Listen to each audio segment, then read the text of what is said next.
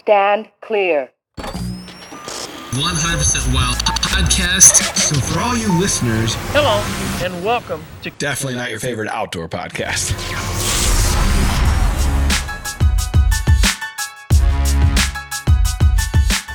All right, 100% Wild podcast. I am your new host. Matt and Tim have quit.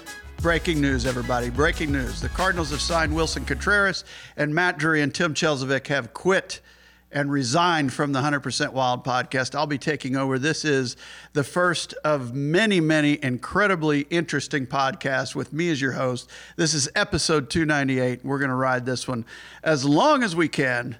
Actually, I'm joking. Tim's at home with a sick child. Matt's at home with a sick child. I drove 5 hours to come be a guest on their podcast. And Matt, what's happening? How's Cameron doing? What's up? He's upstairs. He's on the mend. I appreciate you driving all this way to come into the studio. We never get Mark in studio. And then it just so happens, Tim texted me this morning, said he couldn't come in. He's got sick kids. And then about 1 o'clock, I got a call from the school nurse, and I had to go pick Cameron up. So I had to call Mark on his way and said, we got to call an audible. You are now the new host. Here we go. So we're going to change things around here. I figured this was appropriate. It says out of office for Matt and Tim, but I'm glad to be here and glad to be talking about some deer hunting today for sure. That's right. So as we were, planning this, I thought it'd be great to have you on as we near the 300th episode. You just so happen to be coming into town. I think, are you picking up Lucille? Are you picking up Grandma to go up to your camp? I am. I'm taking her back to Iowa with me, and hopefully she can kill her first Iowa buck this coming weekend. So I'm very excited to take her hunting. Awesome. Good deal. Well, I thought it'd be great and a good chance or opportunity for you to kind of get us up to speed. Last time we talked, I think you had just recently killed maybe a 183 or so. But in the weeks since then, you and your crew up there went on an absolute tear. And there was about a 24-hour period, I feel like, where you went through 3 states and you guys killed 3 different deer. It was pretty awesome to see. So I felt like we'd be able to go through some of that and then maybe hit strategies for the late season, the last few weeks or months here. Yeah, certainly. Absolutely. We can talk about any and all of it. That's easy to do. It's kind of a blur at this point here. Every year just around Thanksgiving, which we're post-Thanksgiving now, I always remember each year you kind of hit that wall of, man alive, the season's feeling a little bit long, especially as the rut tails off, This year, fairly warm weather, they got back on green, and the deer started moving pretty good again. So it reinvigorated all of us, and we had a pretty good run there in late November going into early December. So that's what you're referencing. So it was it's been fun, certainly. Yeah, I'm going to have to speak for yourself on that invigorating final couple of weeks. I don't know what it is, but Tim and I can't beg, borrow, or steal seeing a deer. And I've hunted a couple states now, and I'm just not seeing that kind of activity. But when you get into a rut like that, you guys probably don't relate to that as much anymore because you're so dialed in and all that off-season work really comes – I think it comes to fruition right here in this period. But if you're getting into a rut like that, which I'm sure there's some listeners out there that can relate, what kind of things can you do to try to get out of the rut? And we asked Terry the same thing. All you can do is just keep pushing through. And I always try to take care of problems that I'm facing during the season, after the season. So in other words, my corrective measures would start either now or shortly thereafter. And if you look at where Terry's at and where I'm at, we're at the tail end of corrective measures that we've been making for many, many years. Mm-hmm. So I went, probably 15 years ago away from a single large farm strategy into multiple farms where I'm hunting different deer herds. That was to ward off or have an insurance policy against EHD. And since then, over the past 15 years, I've expanded on how many different farms I own, and I sell larger farms and reinvest in smaller ones. So that that has its pros and cons, but it has paid off pretty well here over the past several years. Certainly since like 2014 or 15, it's been a good strategy for us up there.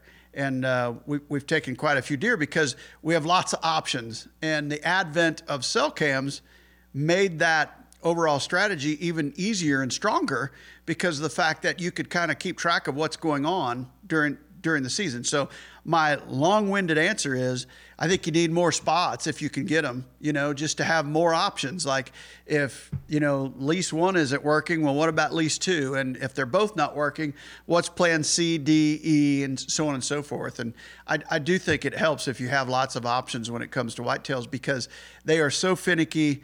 Injuries happen, EHD happens, they get locked down. I mean, there's lots of reasons they won't move or aren't on your area. So I think you increase your odds by having more spots, more trail cams, and it just keeps you in the game more often. You kind of saw it while you were up there, and I had you and Scott as part of the shared album. You may still be part of the shared album, I don't know. But you see all the different pictures I throw in there on a daily basis, and it's just because we have a lot of different spots to hunt. I mean, I'm actively, watching probably 15 or 16 different farms in Iowa that vary anywhere in size from 40 acres up to 400, nothing larger than that. So it's just about having a lot of darts at the board. Yeah. Yeah. So, and I think obviously your probably average Joe won't be able to relate to that, but in another essence, you can take what you have. And I guess to your point of like, you're trying the corrective measures and you think about them now for next year. I sit there and especially on this new lease from last year, I sit there and we make corrective measures this year. And we have seen more movement and it's gotten better. But I think in the off season, if we're going to keep the lease, the corrective measures for this off season is creating more of whether it's TSI or get the bedroom, try to make or create a bedroom that's closer to our food sources. And that might help us a little bit more as well. I mean, I feel like that's stuff that you guys do up there and have had some success with. Even like Perry's deer he just killed, didn't you guys do quite a bit of work on that piece? Yeah, that's a piece we've had for 15 years and never killed a deer off of it because it was it came along with another lease, and it's a 50-acre parcel that, frankly, there's not a lot of deer in because it is surrounded by cattle pasture, and we really hunted. It's 170 acres all total, and 120 is what I hunt the most. But this 50 it was too open in there. So we went in with permission of the landowner and helped them manicure in and around some walnut trees that they wanted to release and to do better. And at the same time, we were able to do some small TSI. I'm talking 3 or 4 acres of a bedroom. And then we also ran a fire through it and really enhanced the warm season grasses. It hadn't been burnt in, my goodness, probably 20 or 25 years. So we went from, knee-high grass up to chest-high grass because of that burn. And then we increased the food.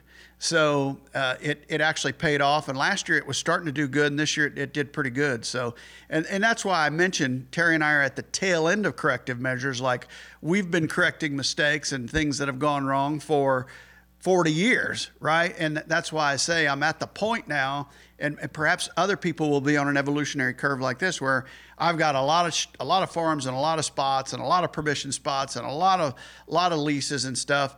That's just where I'm at current day, and that's why I prefaced I'm at the tail end of it. So you're somewhere in that curve, and other people that are listening might say, I can't pull that off this year, but they might work towards that as they age, So it's a matter of correcting everything that went wrong. But somewhere along the line, you're going to go, I need more spots, and I got to have them somewhere or another, Oh, I'm there. It's a matter of finding one, I think.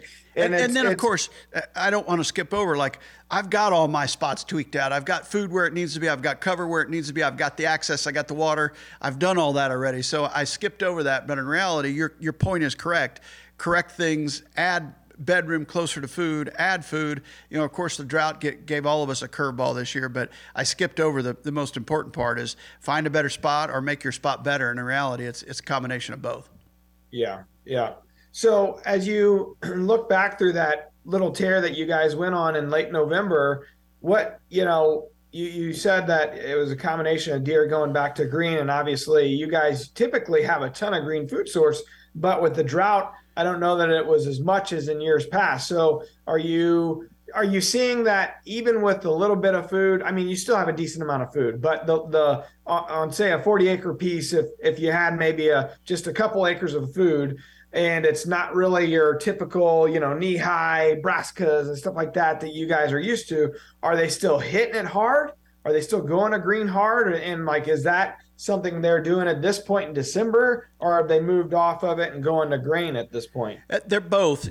So many of our fields, I have both grain and green together so that whatever they choose, there's something there. This is a bean field that we carved a green field out in the middle of it on the very east side of the property for west wind, hunting.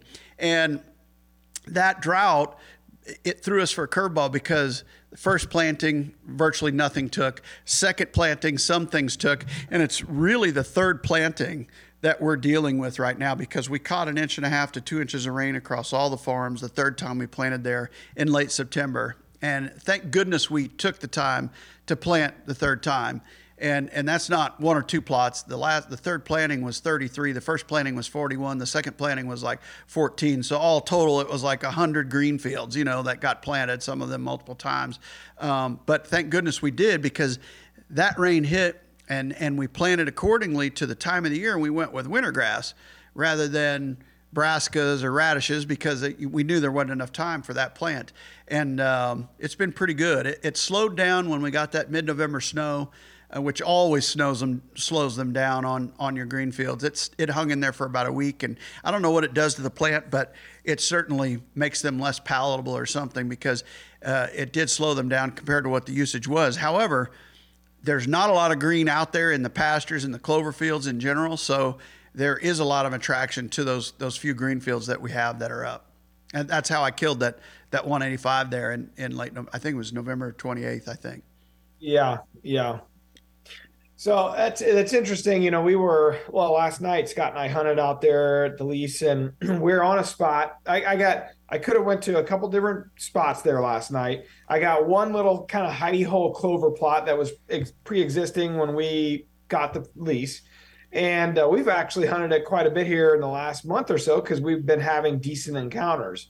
And I elected instead to go to what we call hot corner because we have green and grain. We have 4 acres of standing beans and that I, had the farmer leave for us. And then we got what was our third planting of a green food source. It was just a mix of, a bunch of different things. And it didn't come up like we didn't get rain after that one either. And it really didn't come up. But now we've gotten plenty of rain in the fall since then. And it just looks like a yard. And I don't know what exactly. It may just be like a weed or something. I don't know what the hell it is, but it looks green and looks nice and it's pretty big. So I thought, what the hell, they're probably gonna maybe hit that and then go out to the grain because last night it was pretty cold. But man, we got skunked. We didn't see a deer. As soon as we left, checked the trail cameras, Scott's shooter showed up literally minutes after we left. And then over on another green field, my shooter showed up. It's just like when they're moving at dark like that, it's like almost nothing we can do to get there when they're there. You know what I mean? It's just like they live too far away. Yeah, they're bedding a little too far. And, the same thing happened to us, though. The night before I killed that deer, we saw him the night before, and he came out late. And he had an injury, so I told Perry, I said, he's going to have to come out early in order to make it through that bean field over here to our green field. And he did that the following night. So sometimes it's the weather as to whether they get up, in time to make it there. And if you don't have optimal weather, the chances are they're not going to make it. And we had that the night we killed him. It was a warm up. It was high pressure. It was sunny. And he came out a full hour and 10 minutes before he did the previous night. And yet it still took him almost to dark to come across the bean field and then kill him on that green field. So talk about that deer. It had a real interesting injury on the leg, or the front leg, I think. And yeah, that's front the injury right, you're talking about. Yeah, So what deal that with was this a deer that I had so many summer pictures of, and about August the 31st, he just fell off the cameras, you know, and this was a deer we knew from last year. I had conversations with my neighbor about him. He knew the deer as well, and we both said, boy, if he makes it to age 5.5, he's going to be a giant, and he was, you know, got pictures of him this summer up through late August, and then he just fell off the face of the earth. So I'm assuming he dispersed or EHD, obviously, that time of the year. And then it was like 2 months where he was just gone. And then I get a late October picture or two, and then a mid-November picture. But then in late November, I see this giant ball on his front right, and it turned out to be like all calcified, and it was, I'm going to say, the size of a baseball. And it literally had his leg locked. You couldn't move it. Like, it was totally locked in place, whatever the injury was. Not only did it do that, it also, whatever was eating at him, eroded all the muscle mass in his shoulder. I've got a clip I've sent to a few people, and the word I got back was some neurological thing, probably stemming from a disease, but all the muscle was gone in the shoulder. There was literally no meat in his shoulder. It was just bone and skin. Weird. Yeah, it was really, really an odd injury. But, you know, I have pictures of him chasing does, and you see when I shot him, he kind of hobbled in, but when I shot him, he had his wheels, and I mean, he was flying to get out of there, you know. So he was very mobile, and he didn't succumb to predation. But it just goes to show you that window of what happened to the deer. He was on the sidelines nursing an injury. It's very similar to wounding one with a bad hit, and then you don't get pictures of them for a while. Well, that's what happens when they get sick or get wounded. They just bed up and just don't move very far. And that's exactly what happened to him. It put him on the sidelines a couple months. And I traded texts with the neighbor, and he goes, I'm flabbergasted. He goes, I don't have one single picture of that deer this year, and I had him all throughout last year. He goes, I just can't believe it. And I said, more proof that he simply was not moving whatsoever, and he was just bedded up and just surviving. So it's another learning experience, you know. So you guys harvest that deer, and then you had already had a trip to Kansas planned, right? Yes, to go out there for opening day. So harvested that deer, traveled, I think, the next day, and then opening morning at Kansas killed a really nice framey deer that was just awesome. You know, I don't know. He had about 4 or 5 inches broke off. Had he not been broke, he would have been mid 60s, but a big wide 19 inch deer it was a 9-point mainframe and then kickers on his G2s. Just a beautiful deer. And the footage of that deer coming in, it's just gorgeous. I'm sure it'll be coming up here on deer season 22 soon, the next week or two. But I would assume so, yes. Footage is gorgeous of him coming across that field there. It is. You know, we saw him coming from, like 500 yards out, and he was cruising. We had seen 2 or 3 other bucks cruising that morning, and he cruised right past us, and I was able to shoot him at, I think, 170 yards with the 6.8. So I got a question for you. We had a few people in the Rack Pack asking about Silencer Central, us going to the suppressors. You were shooting a 6.8 Winchester XPR 6.8 Western with Silencer Central suppressor on. A Banish 30, yep. Yeah, so what, 2 things. One, what were your thoughts ahead of us shooting suppressors, of why you thought you might like to or want to try it? And then 2, what's your performance or results been like with that suppressor? That's interesting, because on my drive down, Taylor called and she was like, we're getting so many questions about the suppressors on social media, you know? And she said, I want to make sure that I phrase this correctly. I said, absolutely. I had 2 people specifically last year, Greg Glessinger and Brian Kraft, neighbors down there to the Missouri farm, that were using suppressors to shoot some does over food plots, because we have those farms enrolled in DMAP. So they used the suppressors. They had great luck with shooting a doe and not clearing the fields and so on and so forth. And I think I had talked to you in the off season about it. I was like, I really want to do this. And then we teamed up with our friends up at Silencer Central, who I guess they're really the biggest in the country. I mean, I'm not a suppressor connoisseur by any means, but according to Perry, they're as large as there is out there. So we wanted them for doe management. Well, once you put them on your gun, it does change point of impact a little bit. So we left them on for bucks, And frankly, it's great on the hearing. It's great on the shoulder. It reduces recoil. We're not seeing deer react to the shots. You still hear it. I mean, it still sounds like a 22 going off, but if there's much wind at all, they just don't react too much to it. I've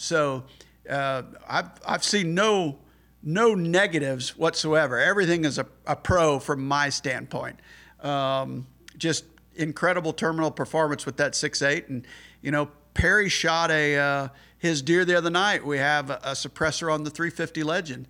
And I mean, it just, you couldn't hardly hear the gun go off. He shot it at about 40 yards and deer ran about 100 downhill, and we went and scooped him up. And just, I love those things. They're pretty awesome. Just no recoil and nothing. You can't hardly hear them. And also from a footage standpoint, like the cameraman, it's not that, like that 6.8, when it would go off even outside the blind, you still felt it inside the blind, you know, because it's such a massive round, or it's got so much heat behind it. With that suppressor, it's all out in front, and you don't feel that percussion anymore, if you know what I mean. Like, you don't feel it. The cameraman doesn't jump. It's a big difference.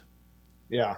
Yeah, that's interesting. We shot ours. Of course, we didn't shoot any deer with them, like every weapon we've had this year. But it was fun to get to shoot them, just getting it sighted in, and you know, they're like you said, it takes what little recoil on like the 350 that there is. It takes it almost virtually down to nothing. So I kind of feel like it's now a round that they say, you know, that's kind of a youth type of a round, but even like a small child could probably shoot that, you know, especially if you're in a bog pot or something, and really wouldn't have much issue at all. Yeah, correct. Yeah, it's just, I like it. Like it a lot. A lot of benefits. The one negative, it does lengthen it's a little long.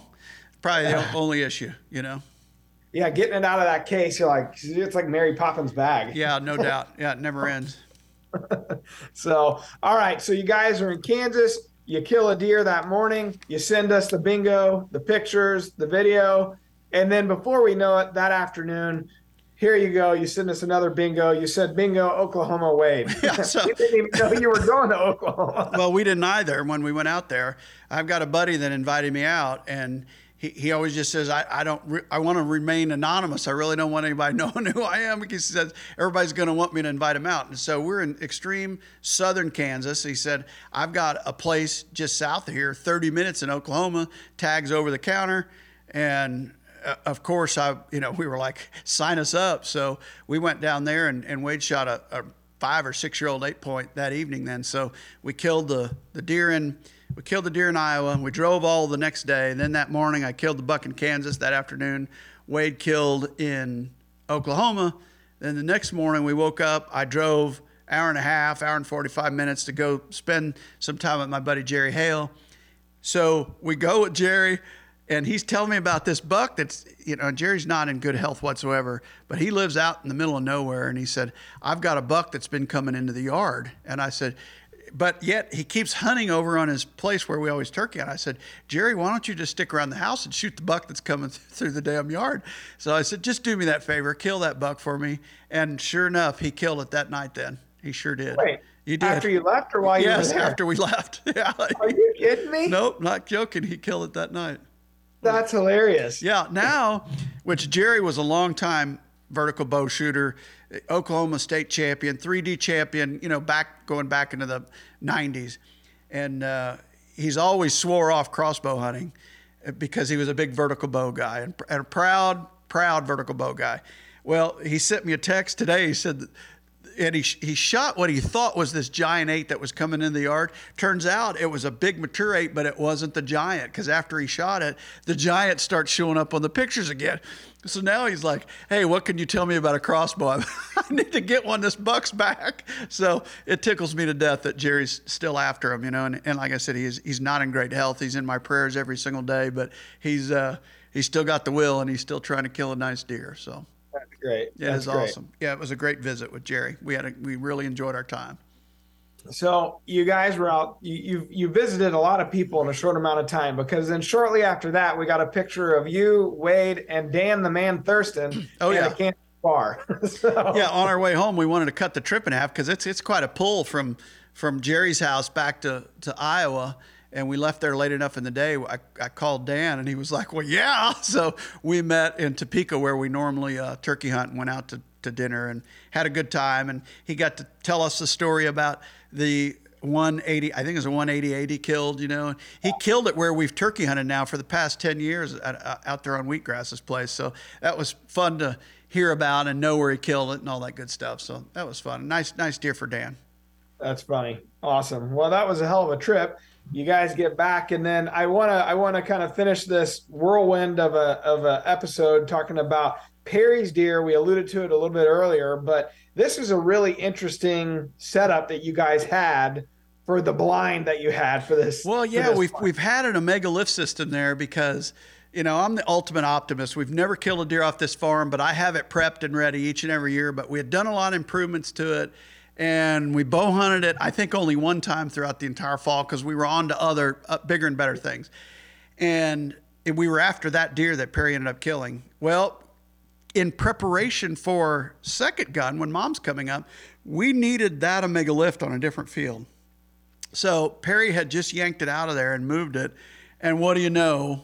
The number one target on that farm shows back up. And we're like, all right, we don't need to bow hunt. So Perry and I sneak in there midday, and we're like, there's some old barns and old sheds. It's an old cattle pasture is what it is. Let's go look and see if that would work. The wind felt like it would, and it was predicted to stay right. So we go up there. The barn is too far off the hill. You can't see the plot. Plus, the roof is sloping down, and there's no openings in the barn. So we go up to this cattle shack. Basically, it's where they could feed the cattle, get them out of the weather. And we're like, oh my God, it's perfect. There was one window to film out of, and then another window that was too small to shoot out of. So I took a Sawzall in there and I sawed out a little window for Perry to shoot out of, and we prepped it midday, went home, did some other stuff that we had to take care of. I think I did a bunch of interviews that day. And then we go back in there at 3 o'clock, and we had him dead by 3:04. We were in the blind for 4 minutes. I mean, it was just insane because they're never early on that plot. I mean, never. And we got in there at 3 o'clock and he was dead by 3:04. I mean, you can't even make this shit up. It's just, you know, I mean, good access. We had great access. Literally, it's the food plot's on top of a ridge, and our access is up the back side of the ridge. And for them to get to that plot, they had to be walking up the other side of the ridge as we're walking up. Of course, the wind's correct. We slip into the shack.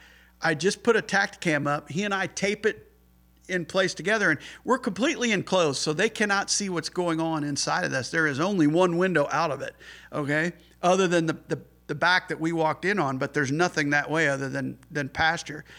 And I looked through a crack in the board to see if I could put a Tacticam outside to face the plot, and I see a doe at like 30 yards. I go, oh, Perry, there's a deer out here already. So I kind of slip over to my chair. He's sitting in his gun's not loaded. I sit down and I look out my window, and there's 5 does staring at me. One fawn had me for sure. They had already come in. It was a beautiful day, sunny. They were on one of our green fields that we planted in late September, going back to earlier. And I had the camera in my hand still from the walk-in. I'm still out of breath from walking up this hill. Like, that's how quick all this happened. We got the Tacticam in place, and I just turned to record on the camera, just filming Perry, because I'm like, I'm going to get it up as soon as I can, the camera. And this fawn will not stop looking at me. And all of a sudden, I see his rack coming up behind the does, and I go, it's him. And Perry looks at me, and he has to lean to look through his crack, and he does. And then I get the gun up, or the camera up. Next thing I hear is, because the gun wasn't loaded, so he had to cycle one in place.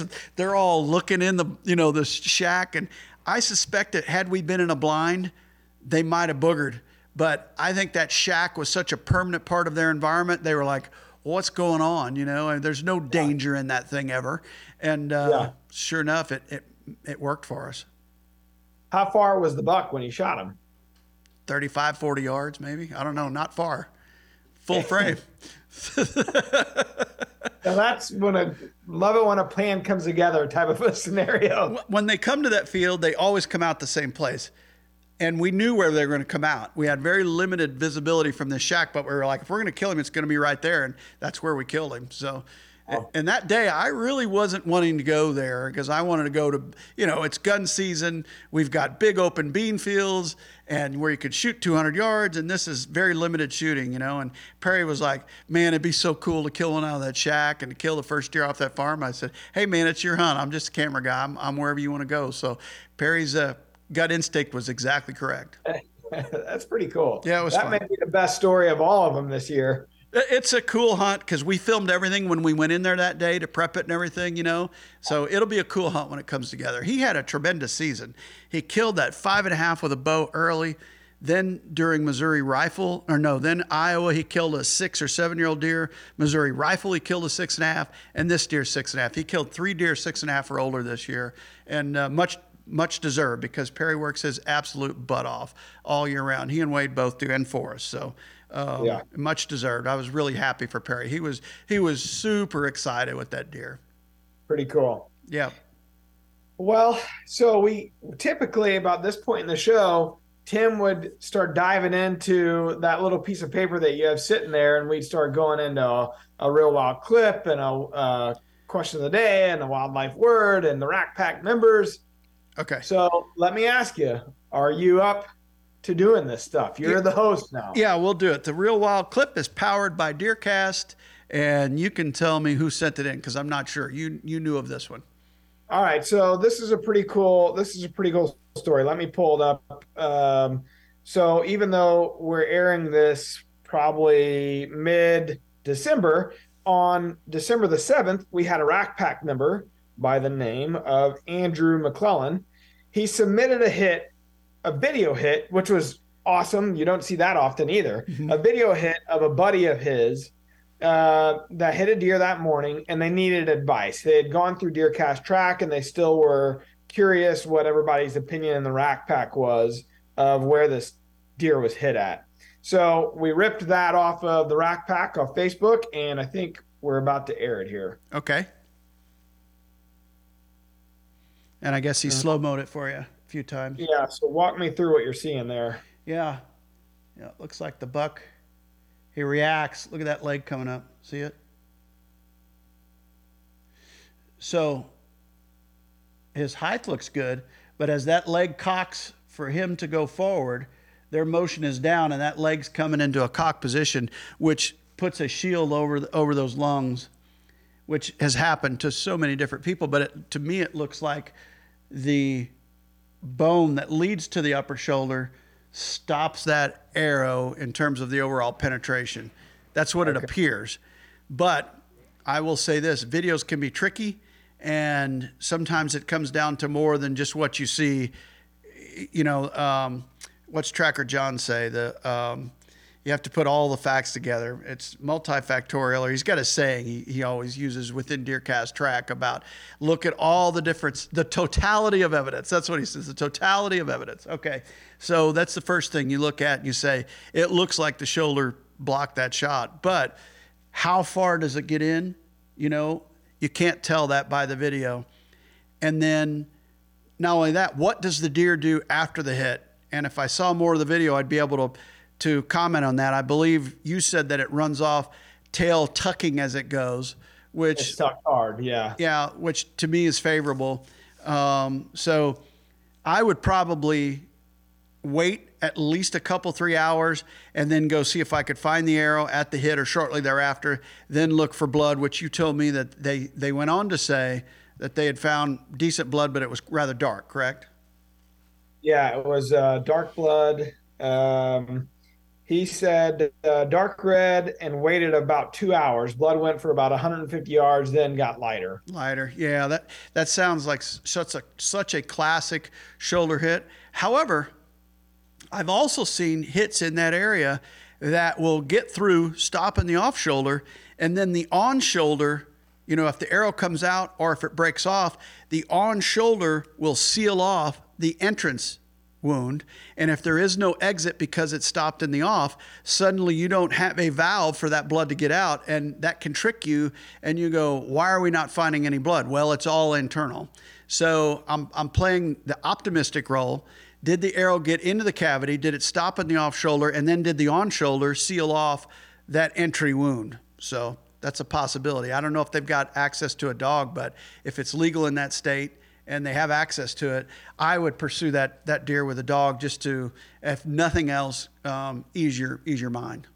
Yeah, yeah, and I'm waiting to hear back from him. The whole Rack Pack actually is to see what exactly has happened since then. So I might leave him a quick message and give him some of the advice that you had just passed along here. But I thought the timing of it, this would be a cool Real Wild clip today versus what our typical kind of social media clip is. Here it is. We actually have somebody filming a hunt, and which is rare in and of itself to get such good footage of a hit. So yeah, I thought it'd be fun to go through. Certainly. Then the other thing you go through and go, all right, dog tried and failed, not much more blood.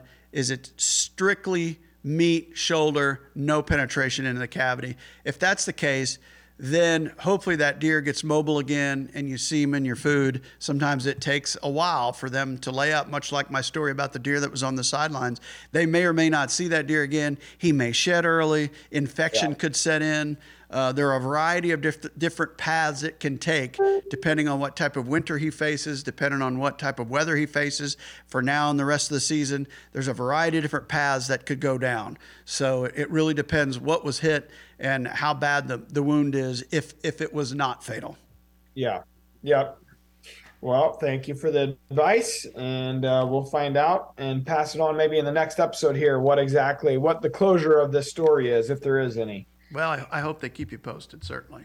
Yeah. That's the cool part about the Rack Pack. We've talked about it quite a bit. There's, I think, over 1,500 members in there now. And this fall, last fall we started it in like mid or late November, so it was too late. But this fall, we have seen a ton of cool stories. A lot of them are sending in our Real Wild clips. They're posting their hero pictures. And it's been really awesome to see this community kind of building. And just as a little side funny thing for the podcast, it's been neat to watch. Absolutely. If more of them would film, it'd be cool to get these hits and break them down and try to give advice, when it's needed. Because my phone, even though we did DeerCast Track, there's very few days go by I don't get a hit from somewhere in the country or a text about a hit, wanting help with a track job. So it's pretty cool to be able to help people when it comes to tracking. Yeah, absolutely. All right, we're going to go into question of the day. The question of the day is proudly presented by DeerCast Maps Parcels. Find out who owns the dirt next to you by activating the parcel layer in DeerCast Maps. Mike Huddleston, what's a good source for leasing ground in Missouri? We have worked with a few different groups in the past, and I'm trying to think of the one that you worked with the most. The Hunting Lease Network, American Hunting Lease Association, those are a couple. I know if you Googled it, there's a couple more out there. But the Hunting Lease Network is who I have one of my leases through today, the one I've had forever. Yep, very good. And I think there's other clubs that you can join too, like Mid-America Game Bird Association, Mid-America Hunting Association, to where you get access to a lot of different properties, but you're a member of a club of many, many people. So that's another option out there for you, Mike. And I would say outside of that, local coffee shops, stop and talk to people, get to know them, and see if you can't find your way in that way. Just relationship goes a long way this day and age, because many others will not take that time to talk to people face to face. Yeah, I agree with that. And Mike actually is someone I know. He is there in Montgomery City area, Mark, near Wellsville. And so, I'd say talking to the farmer that farms his property, I happen to know Mike, talking to the farmer that farms his property and trying to network through him, that is pretty key, because as you said, stopping at the coffee shops, if you have a farmer that you work with on a piece of property, or somebody like the rural community, there's so many farmers that don't hunt and they view deer as a nuisance, and they would gladly have you come lease their property from them if it's not already leased. So if you get in good with a local farmer, there's a good chance he's got a network that you can work through, or via him, say, hey, is there anything any of your friends have, or do you have a piece of property that you farm that they might be interested in leasing? That would be another good way to go about it. Yeah, absolutely. So, all right, that takes us into Wildlife Word of the Day. The Wildlife Word is brought to you live by Doppler Radar and DeerCast Maps. See current and forecasted precipitation animated directly into your hunting area. Okay, here we go. If spring comes late and white-tailed does don't have adequate nutrition to gestate their fetuses, they will, so I guess it's a phrase of the day, gestate their fetuses. They will A, stillbirth the fetus, B, consume their female yearling, C, absorb the fetus, D, construct a nest on the ground and lay eggs to gestate externally, which then got eaten by a raccoon. Well, I would think it would just absorb the fetus. As funny as Tim is on some of his options there, I would think it'd be C. I would think it would be A or C, either stillbirth or absorb. Yeah, so I'm going with C. We're going to just stick with C, and I guess we'll have to find out for next week. Tim will have to let us know what's the answer. This is a deep tease, Mark. You will not lose a listener from this week till next. They're all coming back for that answer. All five. All five. All right, so we're going on to the shout outs, right? Yeah, is that you? Yeah, I could do the shout out. So every week we try to highlight somebody that's left a review on the podcast. So this week it was Tripler0509 gave us a 5-star Apple Podcast review. The title was Humbleness. It says, love y'all, not knowing everything attitude. Very entertained. Well, that's why we have guests on like Mark who know a lot more than we do, because it is pretty obvious we don't know much of anything. We try to highlight that as much as we can by not killing a deer all season. Yeah, it's part of the show, right? That's right. Part of the show. So, Mark, the last thing we do is we welcome those new Rack Pack members. So you're going to get to do it this week. It's Tim always lists a bunch of names out. These are new people in the Rack Pack. And every week he throws in a fake name in there. So you got to read the names off. And I already see the fake one. Okay, here we go. Here are the newest Rack Pack members. And a big shout out to Dalton Adams, Brad Hansen, Ronald Shelmadine, Josh Barton, Jim Trigg, Max Drawweight. I'm pretty sure that's the fake one. Craig Cooper, Douglas Miller, Michael Montsville, and Max Pace. It's got to be Max Drawweight. Man, I was thinking Ronald Shelmadine. Could be. No, I'd say you're right, Mark. Yeah. All right. Perfect. Well, thank you very much for having me on. I'm glad I drove 5 hours. There's nobody else in studio but me, and you're at home with Cameron sick. So, hey, thanks for coming in. Sorry I missed you. We'll see you next year. Okay, sounds good.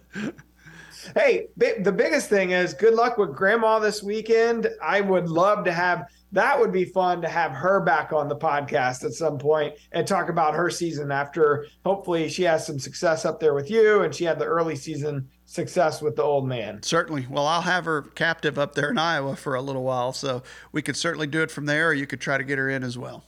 Yeah. So, what is she shooting? What is it? The 350 Legend? 350 Legend.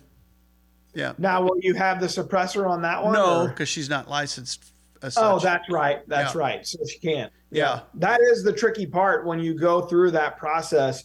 You have to make sure and read up on all the rules and regs and laws. She can't because she isn't part of that. She hadn't been part of that process. Right. And Taylor either. You know, it's just me, Wade, and Perry. So the cans are coming off, and he's resighting in and making sure that they're on without the cans, and they'll be loud, and I'm sure I'll jump when she kills. So, how far?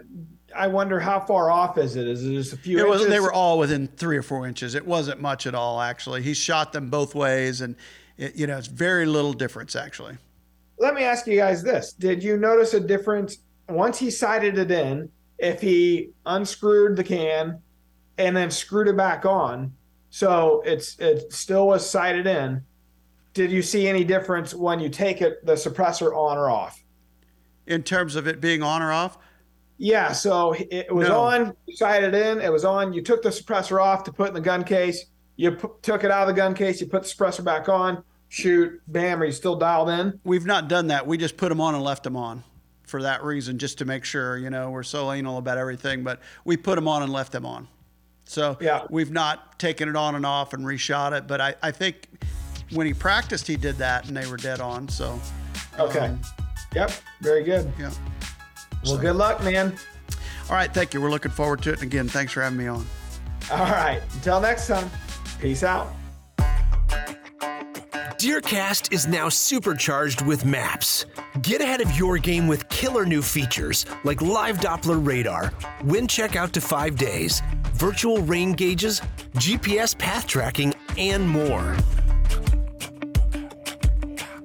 Plus, get our 14-day revolutionary DeerCast prediction and access to DeerCast Track. Prep, predict, and pursue with DeerCast.